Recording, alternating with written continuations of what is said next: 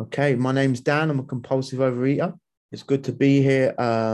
Thank you for making the meeting possible, everyone. Thank you for everyone who does service here. One of the great things about this pandemic has been that, I can pretty much access meetings at pretty much any time of the day now, around the world because of this Zoom platform. So I'm very grateful for that. Um, my experience is that I initially came into OA having been in another 12-step fellowship for some years. I initially came into OA 10 years ago. And at that time, I was binging aggressively on foods that I was allergic to. And I knew that I was allergic to them. And, I couldn't stop. It was like a form of self-harm. I couldn't stop doing it. I remember, I was living in this little room at the time.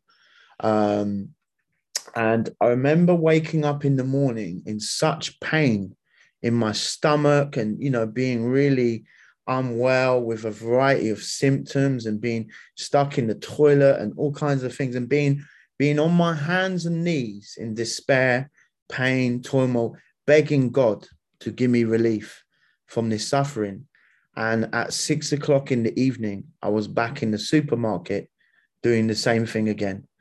And, it beat me. I like the big book. It says that, we were beaten into a state of reasonableness, and what that did is it beat me into a state where I was willing to go to OA.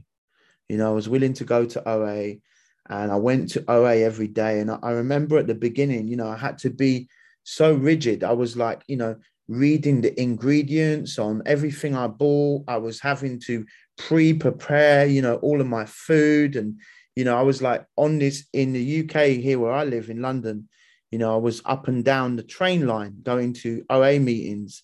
And, I was basically listening to OA podcasts on the way. So it's like my head was, I was writing step work on the train. I was reading the book on the train because the initial cravings from like a long-term sugar addiction that went back to my childhood, the initial cravings were so intense.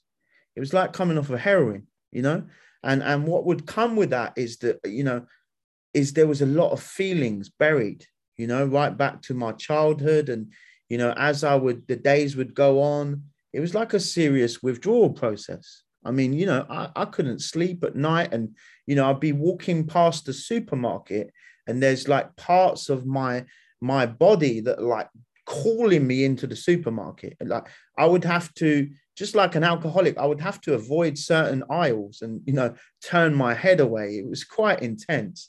And, so I went to these meetings and, I got a sponsor and I started going through the steps and I started to see the severity, of this, because for me, food, my mum was a feeder, her answer to a problem was let me make you something to eat, and in my household, my dad, he was very, anti feelings. He said, if I see you crying, I'll give you something to cry about.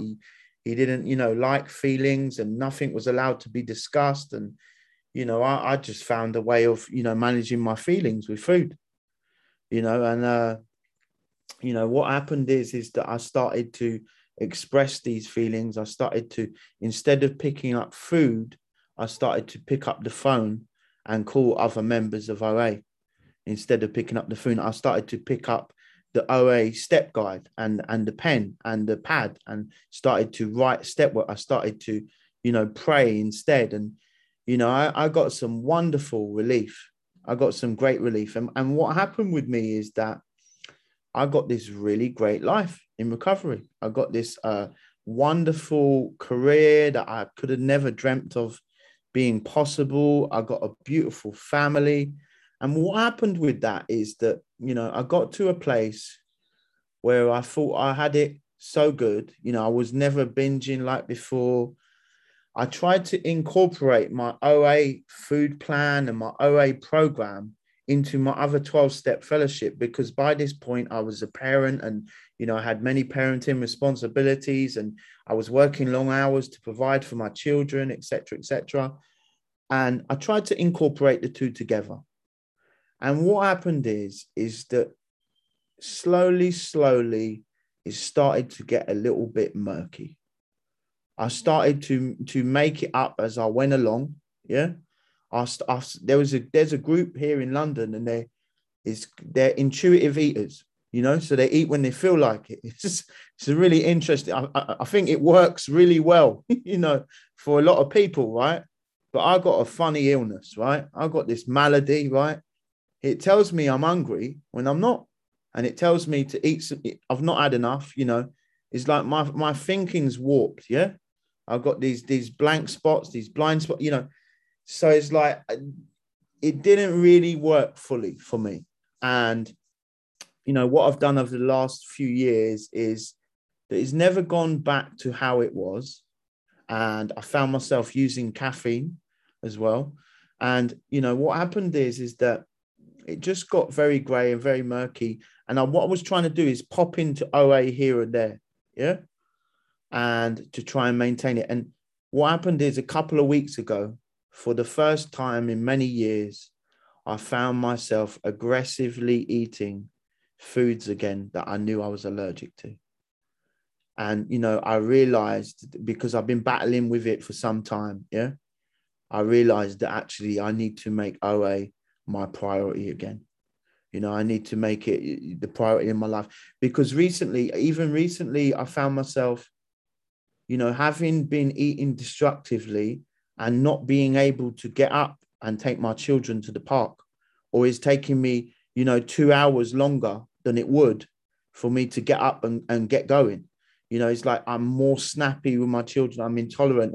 My partner said to me that she can tell when I've eaten something I'm not meant to, yeah, because my behavior changes, my attitude changes, I become intolerant, I become emotionally unstable.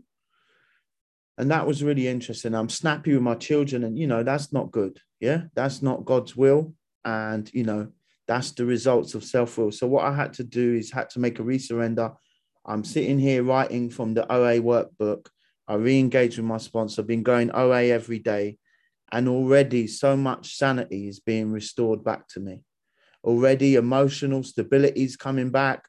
I'm realizing that I've been in the funk of my own thinking, and resistant to, and the thing is, it was very difficult. It was genuinely difficult for me when it was just physical meetings, right? It was genuinely difficult for me with work and parenting responsibilities, but I ain't got that excuse anymore. As I said, there's OA meetings pretty much all day long, because they're all around the world on Zoom. So I've had to make it a priority. I'm really glad I did. I'm grateful, for you guys making the meeting possible. And I'm going to keep coming back. Thanks for letting me share.